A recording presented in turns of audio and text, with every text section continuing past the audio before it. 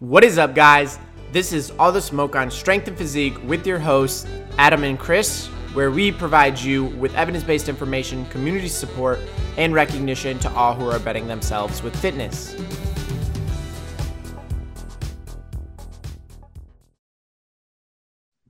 All right, welcome back to All the Smoke on Strength and Physique. It's been a little bit since we've had a guest on the podcast. We went through a little hiatus with, me getting up to the PhD, doing all the nonsense that goes into that. Chris with the business and doing all of that. My man, I want to say what I want to say, but Chris, he had told me not to, so I'm going to shut up on that. But before we get into all the juiciness and all the smoke, again, we have the specialist guest, probably, Mr. Jordan Syatt, my friend. How are you? I'm good. How are you boys doing? We are doing great, man. A pleasure to have you, man. Again, thank you so much for coming on to the show. But for whatever reason, if our 6 listeners listening have no idea who you are, let them know about your pivotal moment of your career coming on to our podcast. My man, go ahead and introduce yourself, sir. What's up, 6? Hope all of you 6 are doing well. I'm a short, bald Jewish guy who likes to lift weights and help people with their fitness and nutrition. So that's pretty much it. I don't have a PhD. I'm not a doctor. My mom is really upset about that. She still regularly tells me I can always go back to school if I'd like. And that's it. So yeah, Jordan, go ahead and honestly tell us a little bit about your backstory, because I know a little bit about it. You rest in peace to the man himself, Mr. Louie Simmons. You started there. From what I remember, I listened to a couple of your podcasts. That's where you had started. Somebody pushed you to start really pushing out content. That's where it kind of all fell out. Or again, that's your story. Go ahead. Tell us a little bit more, man. Yeah. So, I started from wrestling. I started wrestling when I was 8 years old. And, I'm short, come from a very short family, and my mom wanted my brother and I to be able to defend ourselves. So when I was like 8 years old, my mom walked in the living room and she was like, I'm going to put you boys into wrestling. And the only wrestling that I knew at 8 years old was WWF style wrestling. So I remember being like, you want me to hit someone with a chair? And she was like, no, you idiot, like Olympic style wrestling. And I didn't know what that was, but she put us into it and I fell in love with it. So from 8 years old, I was just obsessed with wrestling. It's all I thought about, all I cared about.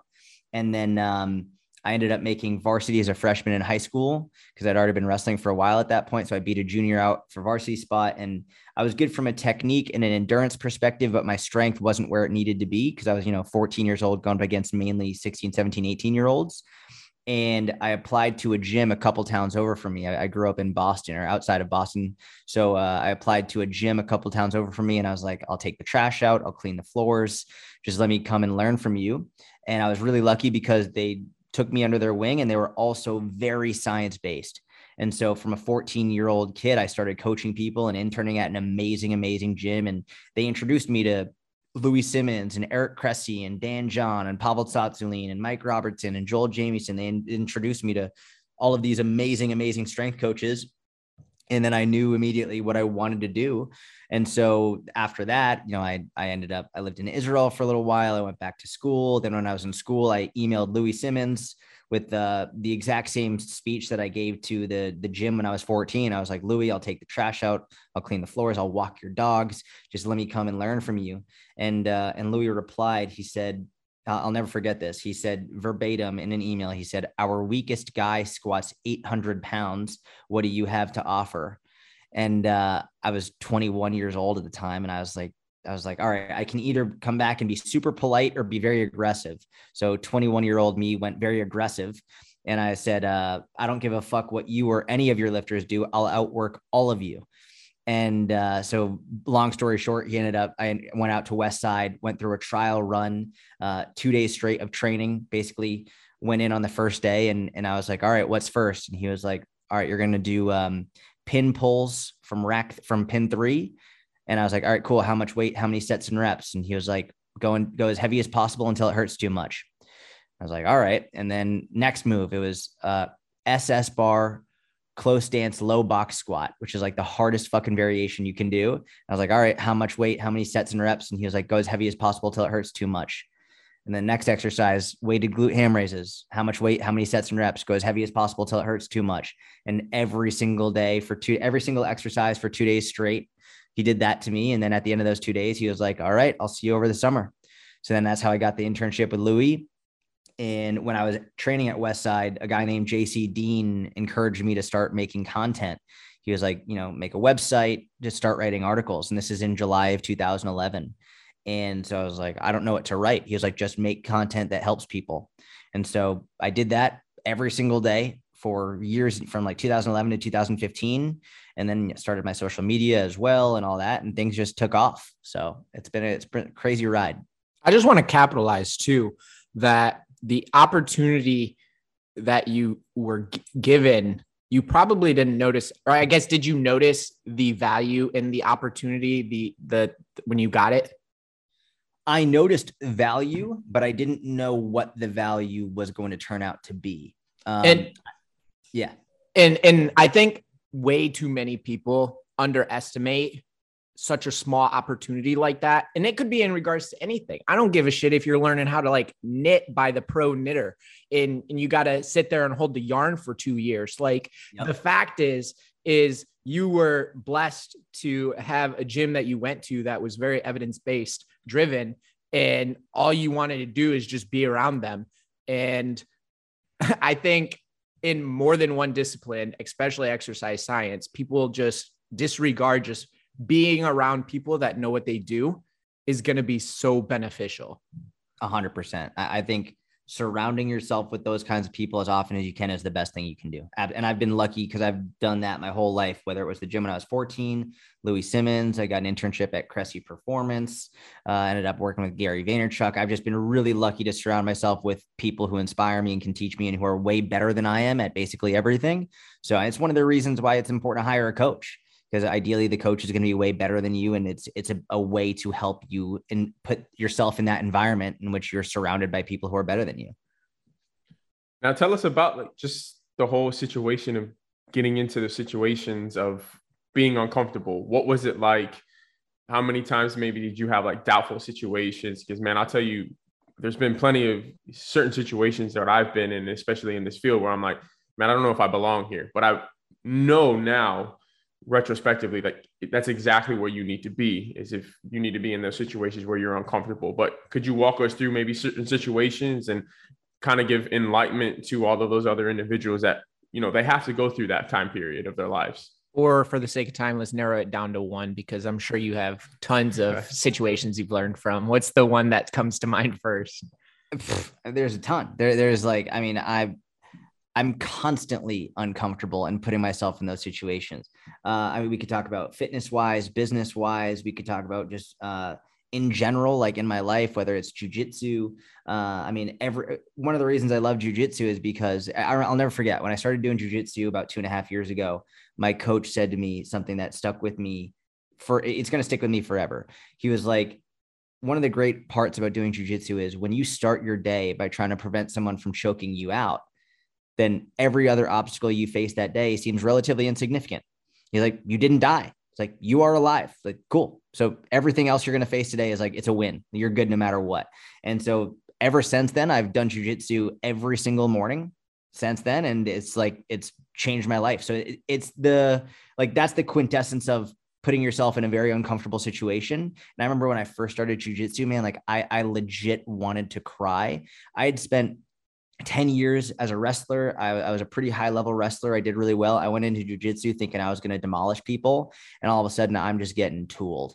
I'm like, I can't move. I'm getting choked out. They could have broken my arm as many times as they wanted. Like, I just feel super uncomfortable.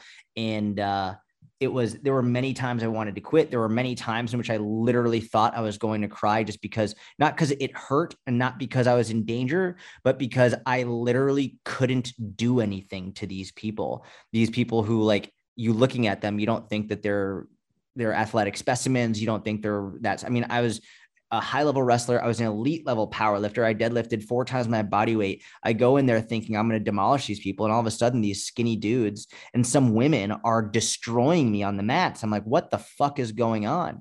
And that has helped me in so many aspects of my life, in terms of just being like, I've gotten so much better and I made it through that. It's like, if I can get through that, I can get through anything. And I really think that's why anytime someone goes through a hard time in their life, you could talk about drug addicts, criminals, whatever.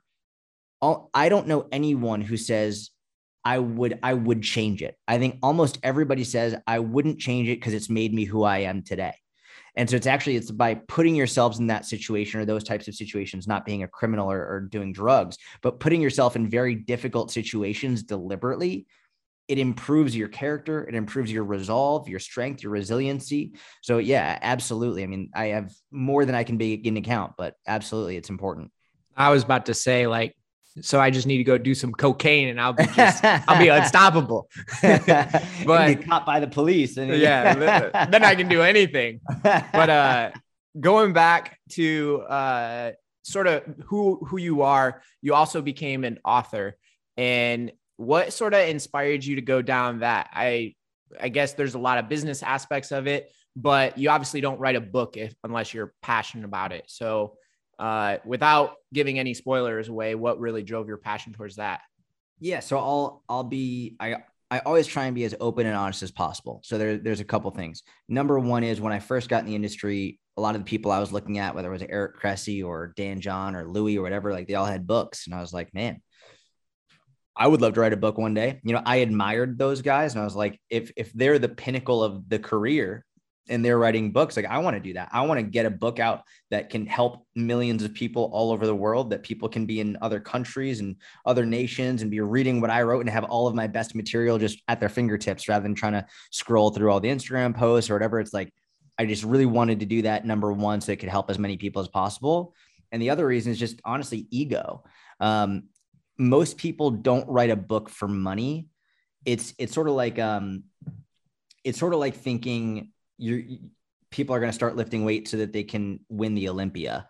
It's like such a small percentage of people ever get to that point with weightlifting that they're like, actually, I'm going to compete in the Olympia and I'm going to win. Right. Oftentimes they just start doing it because they want to improve their self-esteem. They want to improve their health.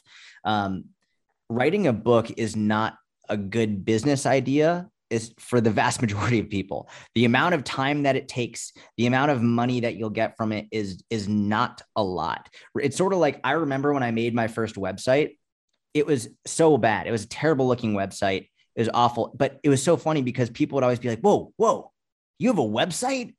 You've got a website? I'm like, yeah, I've got a fucking website. That's what I write my articles on. Of course, it's not like a weird thing, but people were so impressed by it. And I'm noticing that with my book now. People, you've got a book? And like, yeah, like I have a book publisher and HarperCollins and they're great. And it was an amazing book deal and I'm very blessed, but like, it's not that special. But to be fair, before I had written the book, I wanted to for my ego. And I always try and be aware of that because I do think that the ego can be a real enemy a lot of the times. But I also just want to be honest and say like, I wanted it for the prestige. So people could be like, wow, you've got a book. But now that I've done it, I'm like, my life has literally changed to 0%. Nothing has changed. I just now have a book. And for whatever reason, some people admire celebrities. They're like, oh yeah, like I want more followers. It's like, it doesn't make a fucking difference. It doesn't. The truth is that I did want it for my ego. And now that it's done, it's like that literally did nothing at all. It doesn't matter. Would you mind giving us a little bit of background of what the book is about for our listeners, man? Because I know it comes out, is it sometime next week, June 7th, I believe? Yeah. Holy shit. Is that already next week? Jeez. Yeah. It comes out June 7th. It's called Eat It. And basically the whole purpose of the book is I want people to enjoy their favorite foods and be able to enjoy health and fitness without it taking over your entire life. Basically, every other diet book is all about you have to remove this food, remove that food, eat this specific food to burn fat. I don't care if you don't like this food. You've got to eat this and you got to remove all the foods you do like. And for me, I've realized just working with thousands and thousands of people, so many people they go to their daughter's birthday party, right? And then they feel guilty for having a slice of pizza at their daughter's birthday party. And then like, it ruins their entire day, their week. And I didn't want that to be happening anymore. So it's taken all of my best ideas and coaching practices and methodologies and puts it into this one book to help people develop a healthier relationship with food, be able to enjoy their favorite foods without overdoing it while still being able to lose weight. And there's also, training programs in there, strength training guidelines, and just, it's basically everything that I do publicly, I've put into this one space. I've just smushed it all in here so that everything you ever need to know about your health and fitness is right there. Hey man, and I think that's a perfect segue to our next kind of topic in a sense.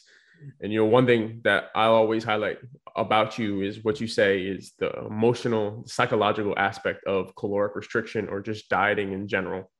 You can't have this all or none principle. And if you have that, again, it's going to swing back you eventually, and you're just not going to be anywhere where you want to be. So with that being said, in your words, how are you portraying that message to your clients? Again, you've been very successful, almost a decade now, if not more, thousands and thousands of people. What is your approach to an individual that has gone years and years and years under caloric restriction through elimination diets?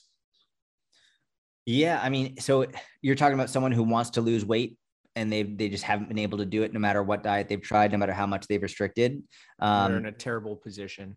Yeah. So, I mean, well, it's one of the reasons why I did the Big Mac challenge a couple of years ago, where I ate one Big Mac a day every day for 30 days, and I was able to lose 7 pounds in the process. What I've realized is when most people try and lose weight, they start by trying to eliminate all of their favorite foods. Like, I can't have this. I can't have that. I can't have this. I can't have that. And they basically are required to eat foods that they don't really like and only eat the foods that they don't really like. And so oftentimes the schedule looks like Monday through Thursday, they are restricting to an unbelievable degree. They are restricting. They're not going out to eat. They're bringing in their rabbit food, and they're suffering through.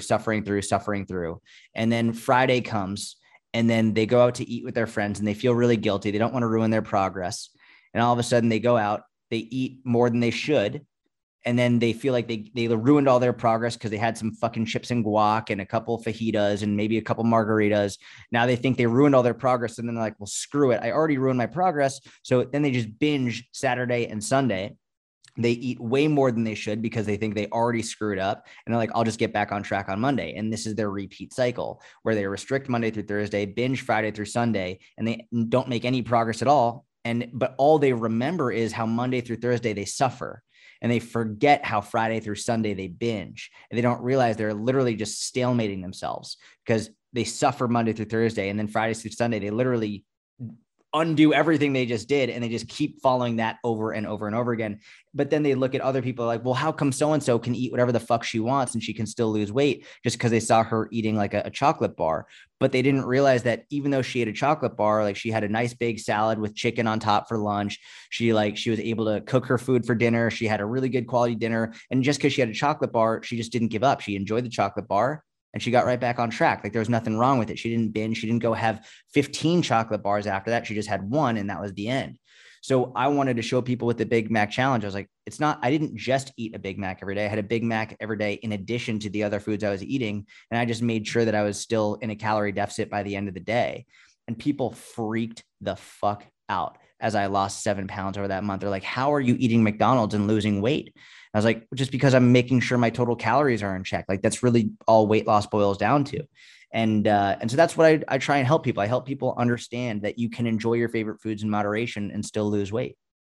That's the best thing too. And I love that you did that Big Mac challenge because it's the perfect example. And I'm trying to prove that to people right now. And it's mainly a lot of people that go with like the gym bro science. Like you have to do the stair steppers if you're prepping, you have to do cardio. Right now, I randomly decided to go into a prep mode, and my show's in August, but I've gone 8 weeks and I haven't done single cardio. I've watched my steps. So I'm making sure you can count that as cardio or not, but I'm making sure that I'm hitting 10,000 a day, and I'm enjoying whatever food will fit within my calories, like proteins first. But like I posted a picture of a wine glass full of Skittles, and I was like, this is me fitting my new program into my current routine because I had Friday, every single Friday night I was having wine. I don't drink wine anymore because it's a waste. Like I'd rather have carbs. So that's why I had the Skittles. So it's just a really good point of why calories is the biggest thing. But what happens if maybe calories isn't the main thing you need to focus on right now? Like what if they've put themselves in such a bad point where you got to sort of cycle them through something to get them to be able to even lose weight? Because I've had multiple experiences where people are eating 800, 1,000 calories and they need to build a baseline first. Like they just have to would you agree with that? Or like they're just not losing weight, even though they're eating too little? No, I understand that part. What would be your approach? Would you say you have to build up from there? You have to start focusing on some good habits, maybe having 3 meals a day because you're only having one right now and you're not eating anything? Or what's your approach with people that are been chronically under eating? Are they severely underweight as well? It could be, the majority of the time it's people coming to try to lose more weight when they're already in a chronically low calorie diet. So that's the thing, is I don't know anyone who has a significant amount of weight to lose who's chronically under eating. Just like, it doesn't make sense, right? Like from just a physiological perspective, if they were chronically under eating, then they would be losing weight. Right? Okay. So maybe they're not under eating. Maybe it's just they've chronically been on a low caloric based diet for so long that their body's just adapted to it in such a negative way that they gain weight whenever they start to binge, or if they have 1 or 2 days of binging. Well, so that right there, the last part of what you just said is the important part, is they're binging, and they're actually not under eating because they're binging, right? Just by definition, they're not in as steep of a calorie deficit simply because they're binging. Even the example that I just used, like we could look at their Monday through Thursday, they're definitely under eating Monday through Thursday. But Friday, Saturday, Sunday, when they're binging, now they're no longer under eating. So now we have to talk about, it's not that they're chronically under eating, it's that they're going through these binge restrict cycles. And that's a really good point that a lot of people overlook, where they think like, okay, well, I can only eat 800 calories. Well, how long can you fucking do that for? Unless like you're in a metabolic ward in which like all of your calories are completely controlled. Like you're in The Biggest Loser, right? We look at the people on The Biggest Loser, where they're not only in a controlled scenario in which they don't have access to other food, they're also on international television with a massive cash prize incentive. Like, of course, they're going to be able to chronically undereat there and lose hundreds of pounds in a very short time frame. The Biggest Loser is actually a great example of how under eating doesn't make someone not lose fat, right? Like they're the prime examples. But what happens is, what happens to the people on The Biggest Loser once they're off the show? Once the television is no longer on them, and we look at the success rate, and it is disgusting. It's disgusting because and it's disgusting in the sense of, I feel awful for those people. It's like they are not actually helping those people. Once the cameras are off them, once they actually have access to a kitchen and they can make their own decisions, they didn't learn anything. They just learned, well, you put me in prison and you control what I'm able to eat. Well, now I'm not going to eat very much and I'll lose a lot of weight. But once I have a pantry and a fridge that I can go into myself and the limelight isn't on me, they gain the weight back and more. And it's super sad. So with these people who are chronically over restricting followed by binging, my goal is I'm going to bring up their calories. But interestingly, when I bring up their calories, they're actually eating less than they were before, because now they're no longer binging, right? So if someone's saying that, well, I'm eating 800 calories a day, and then through some discussion and motivational interviewing, we find out, yeah, well, I eat 800 calories a day, Monday through Thursday, and then Friday through Sunday, I end up binging and I eat like 5,000 calories every day. It's like, cool. So we're going to bring your baseline to 2,000 calories every single day. So now you're not overly restricting. You're not feeling overly deprived. And now you don't end up binging Friday through Sunday, and you'll actually end up losing weight, not because of a magic, not because of starvation mode, but because now you're not eating 15,000 calories between Friday and Sunday. I see. So I think, again, the overall conclusion right there is, man, making sure whatever caloric restriction you're going to go under is that you can be able to be consistent and adhere to it. 100%. That's the number one thing. That's the number one thing, no matter what it is. If you're in a reversal, you're in a dieting phase, if you can't be consistent with it long-term, you're doing something the wrong way. But Jordan, one thing that you typically highlight is, again, the social aspect of dieting, right? I think one thing that you always say is food is culture. Say the phrase, you go ahead and say, I'm not going to say it for you. Yeah. To the effect of, I hate when people say food is just fuel. Like food is fuel in one sense, but food is religion, food is culture, food is family, food is tradition, food is nostalgia. There's food is comfort. There's so many aspects to food. I think arguably the most powerful is nostalgia. I think nostalgia is arguably the single most powerful human emotion that any of us can have. And it's like, when you're sick when you're a kid and your mom makes you a certain food or whatever, like there's something about the food that your mom makes when you're a kid that it will always have a place in your heart always. And you can think about it, you know exactly how it tastes, you know how it smells, you know how it feels going in your mouth, and like whatever it is, like it's so important, and it has a massive, massive place for you. Even something like video games you played as a kid, right? Like how much nostalgia do you have that? I don't know. For me, like Nintendo 64, playing Mario Kart and stuff, like, oh my God, the nostalgia that I get when I see something like that, it's crazy. So to think that food is just fuel is one of the most ignorant ways of looking at it. It's very short-sighted and it's patently false, but an understanding this will help you have a better relationship with food and help your clients better understand how they can enjoy their favorite foods without feeling guilty. Because that's the biggest issue, right? Is when they feel guilty. When they feel guilty because they had a slice of pizza at their daughter's birthday party. They feel guilty because they had cake at their nephew's graduation ceremony. They feel guilty because they skipped a workout and then they just give up altogether. It's the guilt that really causes people to be inconsistent. And when you give them a program that's unsustainable, then you're increasing the likelihood of guilt because they can't sustain it. So then they quit. So you keep saying the phrase guilt, and say again, somebody is coming to you, even, you know, you maybe give them a certain caloric amount, maybe a protein target as well, and they still fall off a little bit and they're still feeling guilty in that sense.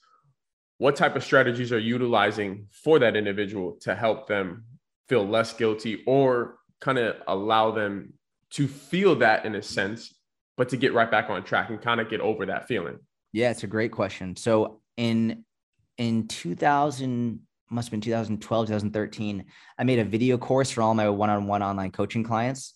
And the first video course that they sent, once someone signed up with me for online coaching, they got this video course. Then they got one video at a time, and it would send them out over a course of about a month or so. The first video had nothing to do with calories, had nothing to do with macros, had nothing to do with training, had nothing to do with cardio, nothing. The first video was titled, and it's actually funny because it's the first chapter in the book as well, and you eat it. The first video is titled, "You Can't Fuck This Up." And it was just all about, I was like, I don't care if you go over your calories by 5,000. I don't care if you miss a week of workouts. I don't care what you eat. I don't give a fuck what happens. The only way you fail is if you quit altogether. And this is something I instill within them from day one and every day thereafter. This is the most important message that I can ever give to anyone. And that's why it was the first video I sent. It's why it's the first chapter in my book, because whatever you learn nutrition wise or training wise or fitness wise, anything you learn about the foods you're eating, about calories, about macros, about cardio, about training, none of it matters if you think that because you made one poor decision that you fucked up, that it's all over. So that's the baseline, and we can always go back to that. So they have a bad day, they go on vacation, they miss the workouts for a month. I don't give a fuck. Just get back on track. There are people who spend their entire lives massively overweight. They never work out. They never eat well. They're literally 200 pounds overweight. And one day when they're 45, they're like, I've got to get my shit together. They spent 45 years being unhealthy and not focusing on anything. And within 2-3 years, they've completely changed their life. They're super healthy now. They exercise regularly. They eat really well. And you're going to tell me that because you overate at dinner on Friday, you fucked up? Shut the fuck up. Absolutely not. So that for me is the baseline that I really try and instill within people, so that when they do have something that they enjoy or they go off track of it, they don't quit. They just keep on going.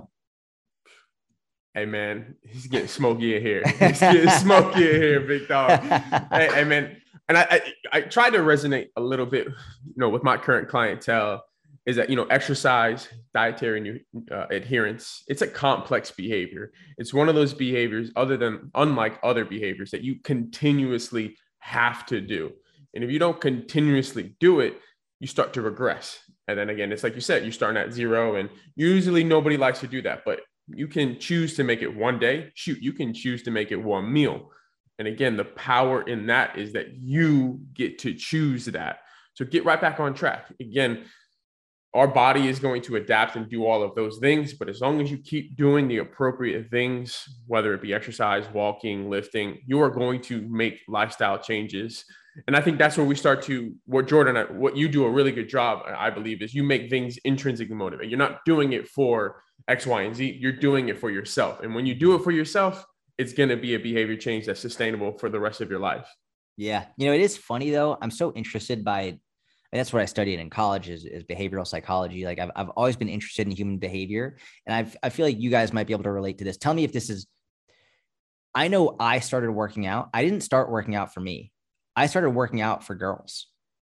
Like straight up. I was like, I was for girls and for wrestling. It was those two things. Like, I want to be a really good wrestler and I want girls to think I'm hot. Like, that was it. That's why I started working out. So it was largely extrinsic at the beginning. But what's so interesting about especially fitness is after a while of doing it, it becomes for yourself.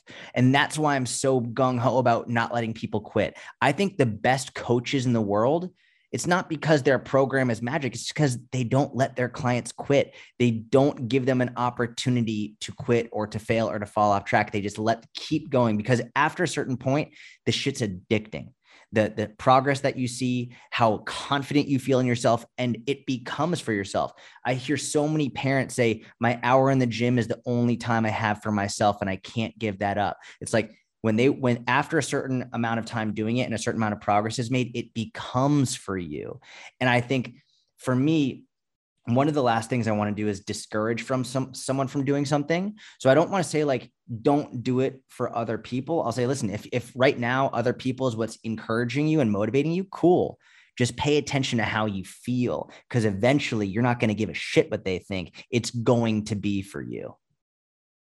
Now, going off of that, Jordan, throughout maybe your check-ins or throughout that process with your clients, what mental check-ins do you have them do for themselves? You know, something that I like to do is, you know, every time you felt like the scale was off in a sense, but you didn't feel that way, I want you to note that and tell me why that led you up to this. It's like, what did you do the night before? What did you do the before, or the morning of, or whatever that may be, that had led that objective number lead you to feel that way? Do you do any, like, I guess, self-reflection with that with your clients? So it's a great question, and I love what you do. I don't do that. I've gotten to a point in my coaching where we don't celebrate scale increases or decreases. Like, I don't let them get upset if the scale goes up, and I don't let them celebrate if it goes down.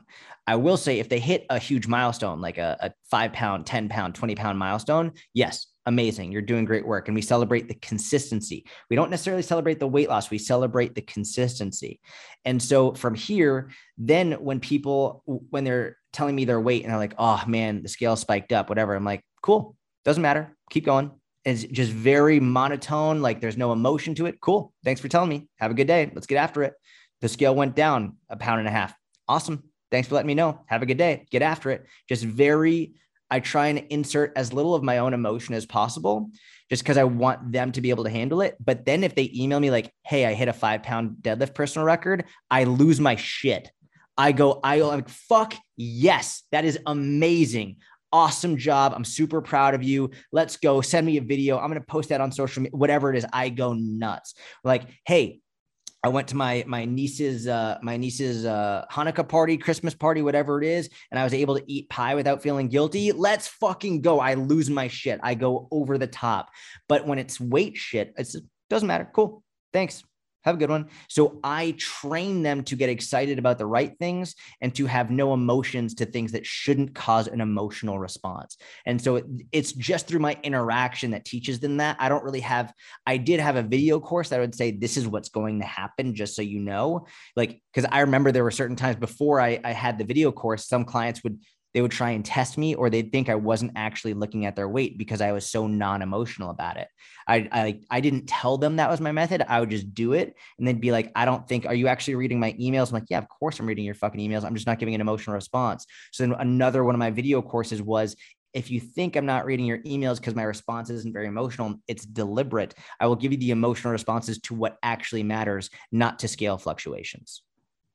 And I think that's an approach that a lot of coaches just miss the mark on is they'll influence the wrong reactions, where you're influencing the reactions that we need to continue receiving. Yes. If you positively reinforce, or I guess you would know positive or negative better than I would probably with your psych background. But what I'm saying is, if you positively influence someone to always have an emotion connected towards the scale, they're not going to lose that connection with the scale, no matter how many times you say it's just a method of measurement.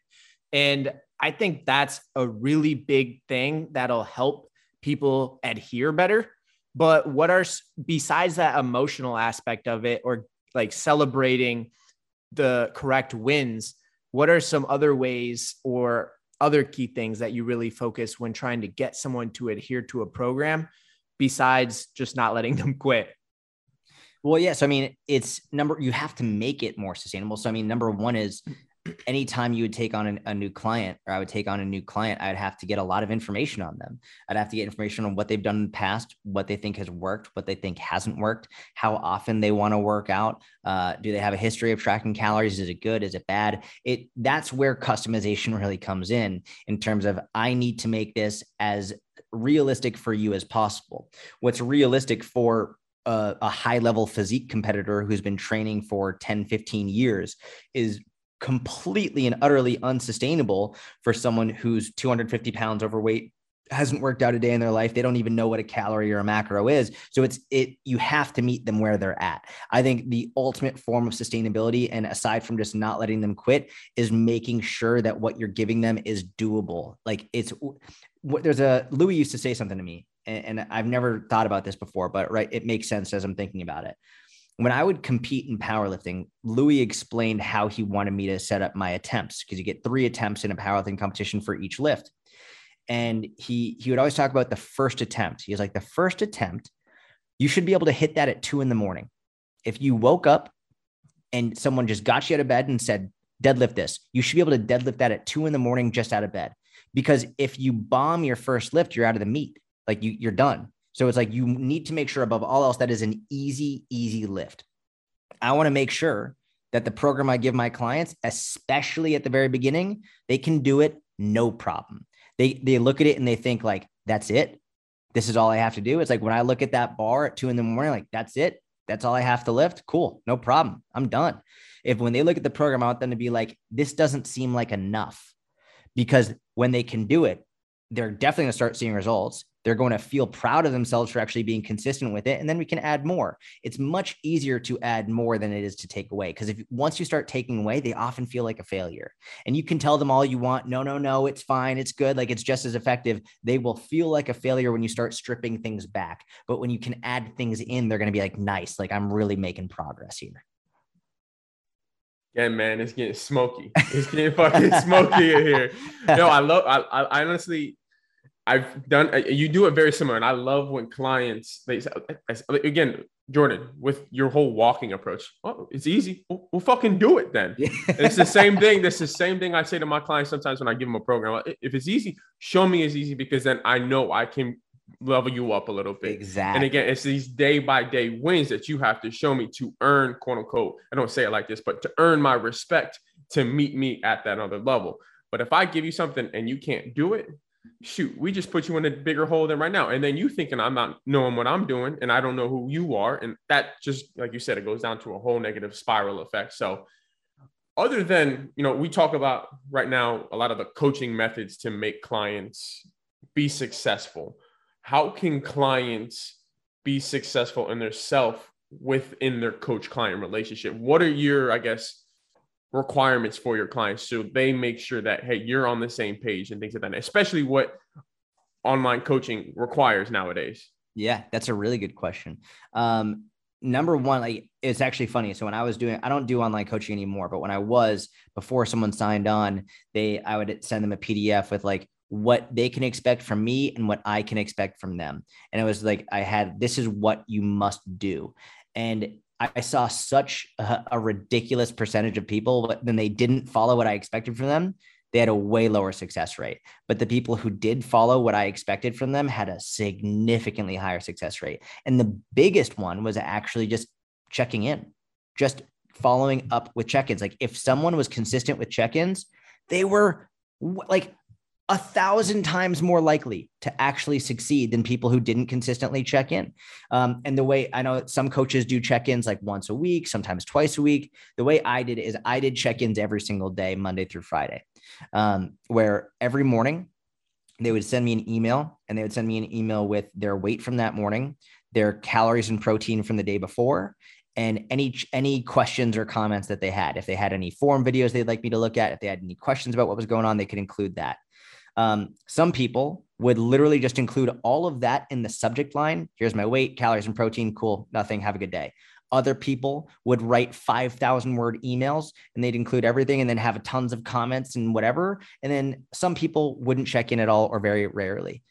For the first two categories, whether they checked in just in the subject line or they wrote a 5,000 word email, they were equally as likely to succeed. The people who rarely checked in were more often falling off. And it often wasn't because they weren't not checking in because of any ill intent. They were often not checking in just because they weren't doing the program and they felt embarrassed about it and they didn't want to let me down. Similar to why people oftentimes this is such a good scenario or a good example. We know from the research, it's very clear that people who consistently weigh themselves are far more likely to have a healthy body weight and body fat than people who don't consistently weigh themselves.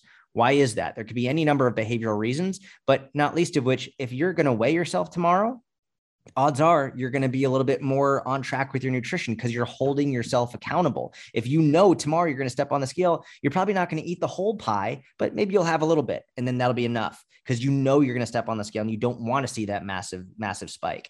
So, or if you're weighing yourself consistently and you see this trend going up, you're like, all right, now you've really got to rein it in. But if you ignore the scale, it's much easier just to keep on going, keep on going. That's exactly why check-ins are so important because it's keeping you accountable. And even if you gain a little bit of weight, you go off track, whatever it is, your coach is there to get you back on track and you're putting it out in the world and like, all right, this is what I need to fix. If nothing else, check-ins just keep you accountable and keep you focused on the goal. So I think the number one thing is just doing your best to make sure your clients check in with you as often as possible. I don't care if it's once a week, twice a week, every single day of the week, doesn't matter, but make sure they're hitting those check-ins. And there's only so much you can do as a coach because I've had clients who ghost. Like sometimes clients will just ghost. They just won't reply.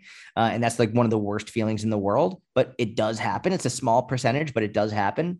And for me, it's funny, whenever I've had a client ghost, I'll send them an email. Like if I don't hear from them like for a week, I'll send something. For 2 weeks, I'll send something else. Then if I don't hear from them in a month, I'll usually just be like, hey, listen, I don't know what's going on in your life, but if by chance you happen to be like embarrassed or upset that you haven't been following the program and you think I'm going to be mad at you, I'm not. I'm here to support you 100%. I just want to help you achieve your goals. And like 98% of the time that gets a response being like, holy shit, I wasn't answering your emails because I was so embarrassed because I haven't been following the program. Thank you for sending that. Then that helps them get right back on track. A lot of coaches at me early in my career took it as offensive when they would ghost. And I got mad. I was like, why are they doing this? And in reality, it's just they're embarrassed and they need a friend to support them. So that's, for me, the check-ins are the biggest indicator. And man, I think that's, again, huge right there is us as coaches, man, we're not here to judge. I think that's where a lot of people in this fitness industry, they start labeling. And, a client this past weekend, he highlighted something that I do that he hasn't had for other coaches. He says, coach, I've never had someone give me options as a coach, right? I'm having this event and you gave me 3 options. Typically it's, hey, you're doing this, you're doing this, you're doing this. But you give me 3 options and you let me be autonomous in my decisions. And you let me pick whichever one I'm going to be successful in. I was like, hey, that is education. And it's funny, Chris, University of South Florida, exercise science. What college are we under? The College of Education. We're in the College of Education. Coaches, we're educators. We're not bosses. We're not dictators. At the end of the day, we need to educate everyone and anyone that we can, because at the end of the day, if we're able to do that, I've done my job. My goal for everyone and anyone that works with me is to not need me, but to want me. And Jordan, I think, again, you do a very good job. And that's why I gravitate to you and a lot of people gravitate to you, because you're an educator and you do it in a fucking hilarious way with the smoke, with the cigarettes, with the wig, with all that nonsense. So there we go. There we go. So, yeah, but you're right, man. Like, I love that you give options. From a psychology perspective, that's the best thing you can do, because if you just tell someone, hey, you're doing this, you actually are way more likely to get headbutting. Like, oh, no, I don't want to do that, for any number of reasons, not least of which it could just be most adults don't like being told what to do. Like, hey, eat more vegetables. Fuck you. Right. Like, like they're going to get mad about it. But when you give them options, hey, you could have this or you could have this, or you could have this. What do you think? Now they feel like they're taking responsibility and they're like, all right, this is my choice. I'm making this decision. That's you teaching them how to fish, not you just giving them a fish. And that's some smoke right there too. Like, but Jordan, we don't want to keep you too much longer. We greatly appreciate your time here today. Go ahead, give our 6 listeners, which, Adam, that like just quadrupled overnight. So I don't know where you got that number from. Everybody knew Jordan was coming on. So we got a little bit of his followers. No, but go ahead, let our listeners know where they can find you, especially that book. That's definitely going to be something I have to pick up because I absolutely love the purpose behind that. Thank you, man. Yeah, it's you could get the book. It's Eat It. You could get it on Amazon. You could get it Barnes and Noble, anywhere. But it doesn't. A lot of people have been super nice, being like, "Well, where do you get the most money?" Like, honestly, it doesn't matter. Just anyone who picks it up in any capacity means the world to me. Oh, you just get it? Oh, let's go. I had to get it yesterday. I had to go on your profile. I had to catch up with you a little bit. I've been MIA on social media a little bit. I had to catch up with you, and I saw that. I was like, I got to support. There was Mino Henselman had wrote a book, The Science of Self-Control. That was another great book. A lot of references that I'm reading on, again, especially through the dietary. And I would say his approach led me to other ways of thinking, which is always great, especially for those rigid individuals. So I'm a huge proponent, man. I appreciate it. Thank you. Thank you both. Yeah. So that's it. You can, if you want to find me, just Google my name, Jordan Syatt, and it's SYATT. That's pretty much it. And I'm always happy to help. All right. We appreciate it again, boss. You have a great day. Thanks for coming on. You as well. Thanks, guys.